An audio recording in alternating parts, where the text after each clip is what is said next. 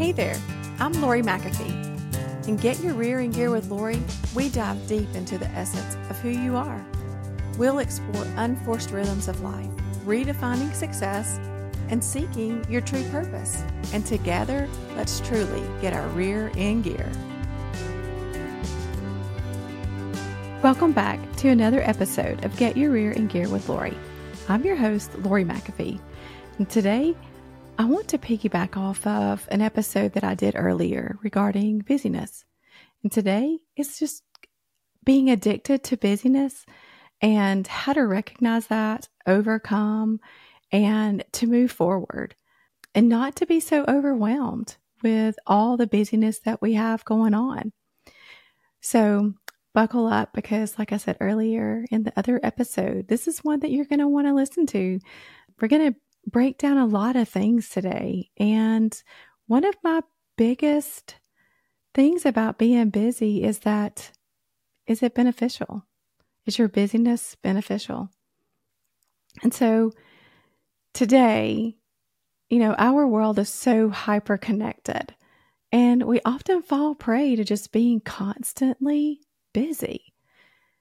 And like I mentioned in the other episode as well, many of us, myself included from time to time, I wear my schedule and my busy, packed agenda as a badge of honor. And I don't even realize that this is perpetual motion. And it's addictive and it's destructive. And the addiction is just as much as any substance. That's the scary thing. So are you addicted to busyness? Is it from the fear of missing out to avoid negative emotions? Is it the need to constantly be occupied? And that takes a toll on our mental, our physical, our emotional, and even our spiritual health. So it's time to recognize the signs and learn how to reset your pace so that you flow into a more unforced rhythm of life. So why are we addicted to busyness? Is it FOMO, the fear of missing out? Social media, it has amplified our awareness to the multitude of activities, events, and experiences that are available to us. And this can lead to us having a very deep-seated fear that if we're not participating in enough, that we're missing out on very crucial experiences or that we're actually not measuring up. And it causes us to compare ourselves quite often. Are you doing it to avoid negative emotions? You're staying busy to avoid. And staying busy, it can be a coping mechanism.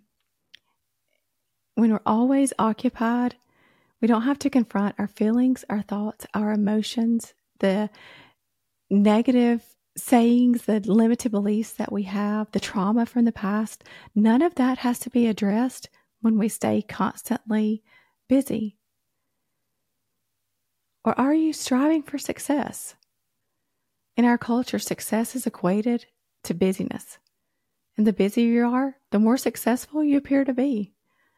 And that is so true in so many different aspects of our lives. And I find myself so often with a packed schedule because the more clients I have, the more people that I'm talking to and connections that I'm making, then the more successful I'm going to be, right? And so that may lead to an inability to relax. The idea of sitting down without an agenda, that can actually cause people to be anxious. And I've heard of so many people who say that I just can't sit down. If I sit down, then I just need to jump right back up. For what? There are times our body needs to just sit down and our mind needs to relax. And it's the same thing. We get up in the morning, as soon as our feet hit the floor, we're running. And they don't stop until our feet are off the floor, going back to bed. And then your mind is racing. And so not having anything to do, that actually has a guilt to it. And it's the guilt of idleness. Taking time off or simply doing nothing can make you feel guilty, unproductive, or lazy. And I think that a lot of this has to do too with the way that you were raised and the lifestyle that you live as well. And a lot of times it's been so performance based that if you're idle, then you're afraid someone's not going to love or accept you. So that can also cause an addiction to your busyness. And I have found that truly that is the truth, that when we stay so busy, because that's going to also equate to being so loved. And that's not the truth. And so constant busyness, it totally takes a toll on our life, our physical health. Chronic stress, inadequate sleep, and a poor diet, that's what a busy lifestyle will lead to. And this causes a weakened immune system, cardiovascular issues, and other health complications. And then there's the mental health aspect of it. Continuous busyness, it amplifies a feeling of anxiety, depression, and burnout. Because all of those other things, even though we may be doing it to cover something up as a negative emotion or fear of missing out or success or whatever we're doing, whatever the reason for our addiction has become, it also intensifies whenever those things may be hidden or buried away, but then something else is piled on top of that. And that causes more anxiousness, depression, and being burned out because it's built and it's overwhelming and it's going to flow out some way. It's coming out one way or the other. And in your relationships, when you're always on the move, then you risk neglecting and straining relationships with those that you love. I have to really work on this one. And I'm going to be very honest and very, very vulnerable with you right here about this because my daughter was talking to me one day. And so I had one day say, Mom, you've always got a client. You're always busy. Your schedule's always packed. And I was like, yes, that's true. And, I do work hard to try to be successful so that I can help other people become who they were created to be. And I had another one, my other daughter, she said, Mom, don't you think it's time you slow down? She said, you and Dad are busier now than y'all have ever been. And you don't have kids at home. And you really need to slow down and really need to relax and enjoy life. And with both of them saying that, it really hit home that I really needed to make sure that I was fully present for those relationships. And so I do try to be more intentional about that. And I would challenge you as well to really pay attention to the things that people say. Don't just let it go in one and not the other and kind of blow it off. And then this will also reduce our productivity. It's crazy because ironically, constant busyness can reduce our efficiency and our effectiveness. When we don't rest, our focus and our decision-making abilities, they are actually not as good. We're not as sharp. We're not as focused. And I've also found that true because if I'm just busy with being busy, then I'm really not being productive. And so how do we apply all of this? How can we apply different tools and tips and strategies to our lives to overcome the addiction of busyness? Have intentional downtime. That means to schedule regular periods of rest and regular periods of relaxation. Whether it's a weekly day off or a few minutes for daily meditation or, to prioritize this time, take time to pray. I cannot encourage you enough to take time to pray and to get into God's word. That is an intentional downtime. Also move your body. And I talked about this in the other episode as well, the importance of that. Set boundaries, something else I talked about. Set limits of work and set clear boundaries. And that is definitely something that I do. In the afternoons when my husband's home, I don't work on work all the time. There are times that I may have a meeting, and so I will have to take care of that. And he may have a meeting as well that doesn't have to do with either one of our professions, but we make sure that we still take time for each other. We always go to bed at the same time. That is one thing that we both do. We both go to bed at the same time. We take time every day to at least walk up and down the driveway a couple of times. And we sit and we talk for a while. And I take intentional time for that. So I focus on that relationship that is in my household right then. And that is something that I really am very intentional about, and a boundary that I set. And, having adult children and grandchildren, that does take time too. And so I want to make sure that I set aside time for them as well. And turn off notifications after a certain hour. I do that. I absolutely do that. And I would encourage you to do that as well.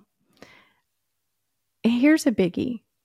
Allocate certain times to read your emails, because we can go down an email rabbit hole in a heartbeat. It doesn't take long at all for us to just get sucked into the vortex of the emails that we have, which are so many, and responding and answering. But just set a certain amount of time and the specific times that you check those emails.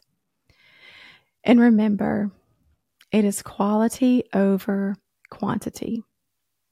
Instead of focusing on how much you can cram into one day, what if you concentrate on the quality of that experience and that task?